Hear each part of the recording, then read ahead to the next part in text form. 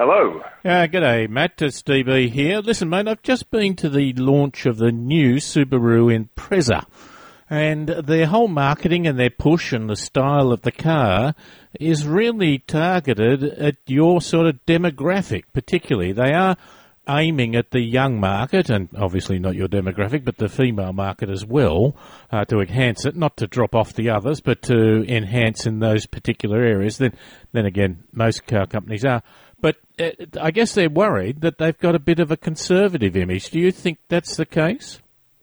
Yeah, one thing I was thinking is you say the female, not my demographic, but it is also the female demographic is on the board of committee to approve any of my car purchases. So appealing to that side is always important.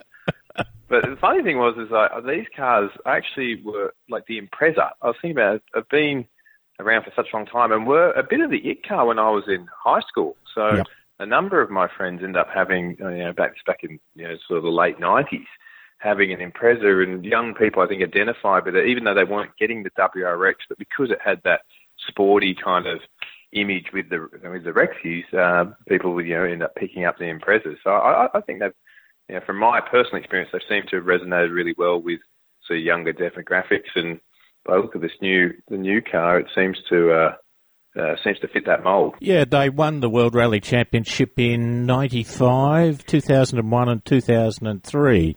Before that had been the Evos from Mitsubishi, which of course was all part of that version of cars, the really hot little turbocharged all-wheel drive vehicles. Love them. I reckon they were a great part of that. And as you say, if that was at high school, then that probably was a very significant time to you when they had a pretty hot image. Although the irony is that the WRX and then later the STI, WRX STI, which was the real hot version, appealed to people, but they were a bit expensive, so they tended to be sold to what some people described as the professional dentist in his 40s, someone who wanted to have a little bit of youth and performance and that as part of his image. And while there were a few people that sort of hotted them up particularly, it didn't necessarily sell greatly into that market. But you say you had some friends that bought lesser models just to be part of that image? Yeah, I think probably they just couldn't get their parents to sign off on the turbo, so they ended up with just the standard model. But they were good-looking cars back then. Even though now that you look at I just did a quick Google search of the. They were a bit basic, this new one. Now, again, is this your demographic? They say they want to reach people who are dominated by connectivity. I think that would describe you to a T, wouldn't it? I kind of. I have a laugh at that a bit when they still have a CD player in the damn thing. When are they going to get rid of that? Under 35 is what they describe as young, certainly family-oriented, which the other board of director you referred to is about to have your first child. So really then, I guess that might well be putting into your demographic. They love to socialise, travel and feel healthy and get good value for money. Are these the sorts of things you look for in a car? Yeah, definitely. But, we're not going to go and splurge, 80 or 100K plus on a car. Just don't see the value in that. So the value is a big thing, and a good brand is probably on the next on the list. And Subaru has always sort of appeared to me to have a good reputation for reliability, and it's got to look good without being too aggressive. We're not looking for I sometimes find, say, with the Hondas, they sometimes can be a bit too aggressive looking, but I find that nice balance between not looking old and sort of a bit run of the mill, but not looking too kind of futuristic. You don't want to look pretentious, I guess. Yeah, or trying to look like I'm 21 again or something. To hear you say that makes me feel particularly old, but that's another issue as well. I talked about the Honda, the new Civic, which had, I thought, distinctive looks, which is an interesting word in itself. It did try and stand out. Some of the early Hondas were a bit quirky to the point of being not. I think that's what you're sensing, really, isn't it? So what you're saying that. Yeah, we'll say with the Civic, like the difference. The sedan's probably not too bad, but then you look at the sort of hatch version, it's pretty aggressive. Yeah, just sort of. Well, weird is too strong a word, but then it is. Yeah, but somewhere, that's probably getting closer to the right adjective. Now, we'll just finish on this. Inside, I found the interior of the new Impreza. Again, we'll do a full road test and I'll give you a drive later when we get one for a week. But the issue there was, I thought, elegant simplicity. It had just under the screen, which was 6.2 inches for the base model and 8 inches, so a good big screen available. There were 6 buttons with the clear word radio on it, and the clear word maps on it, and the clear word of media on it. Now, and then the button for the volume and the frequency for the radio were in the right place and easy to get to. I might be a pedantic, but how many cars have we talked about where to find out how to get the radio on, let alone set the frequency, pick the station, requires you almost to go to the manual. It goes back to that classic kind of Seinfeld gag. You used to talk about the move to cordless phones, and then you don't get that nice hanging up on someone moment.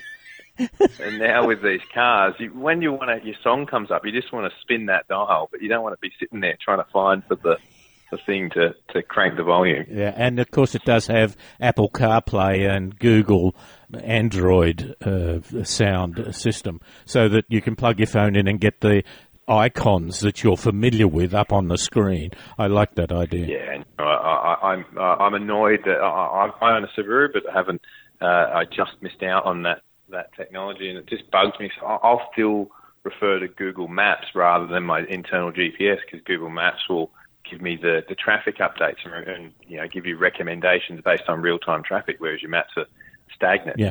So having that interface is going to be like a mandatory for me if when I pick my next car. Yeah. Let's just take a break for a bit, and then we'll talk about a particular Subaru that has also come out, the Levorg. Had a bit of a ride on.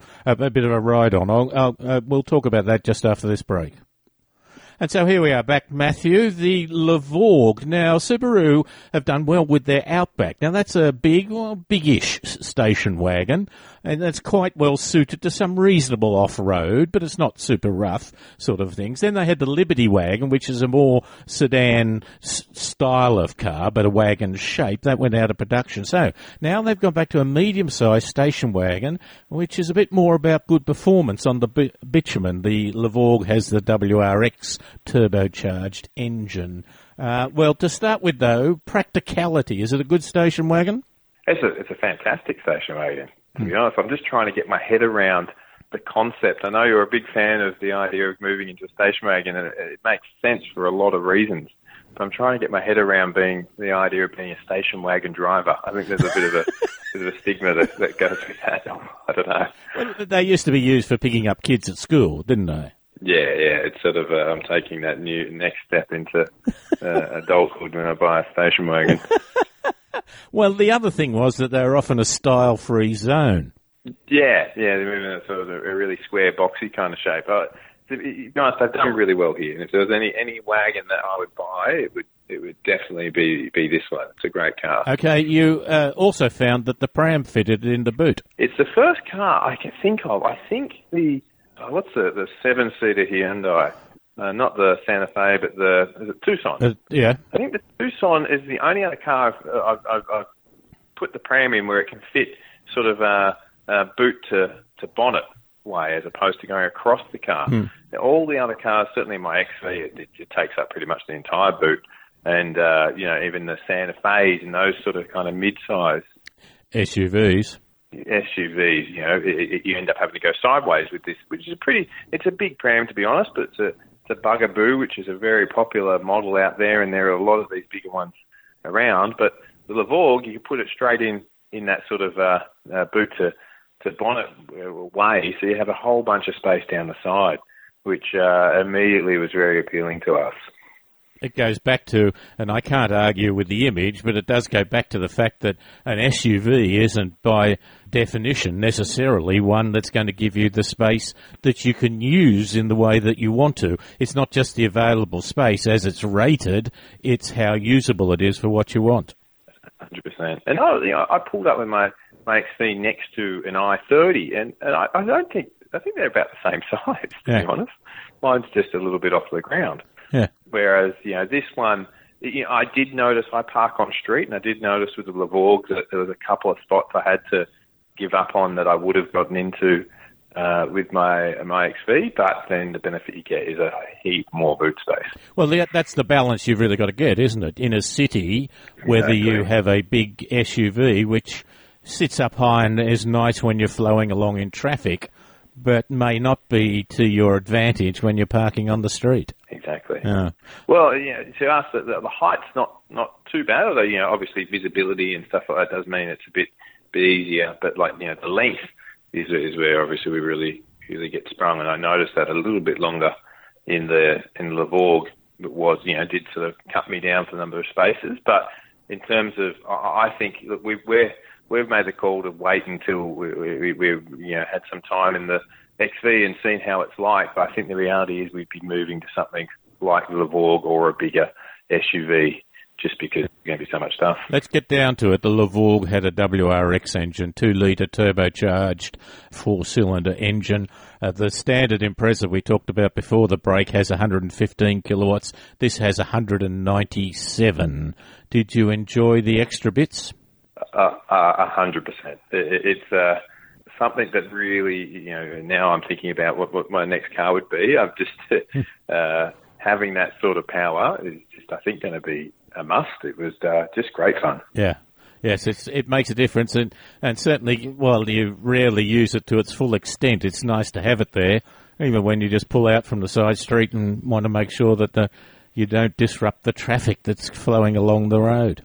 The line I always use with Pierre is that we were once trying to re-enter a freeway, and we almost got someone running into the back of us because we couldn't take off fast enough. Now, that's happened. That's once out of all the time we've been driving together, but I just keep bringing that back up as a reason that we should get into another more powerful car. It needs 95 RON of premium unleaded petrol, so it's a bit more expensive there. It does have 197 kilowatts and 350 newton metres. Gets the combined cycle is rated at 8.7 litres. That's quite high, really.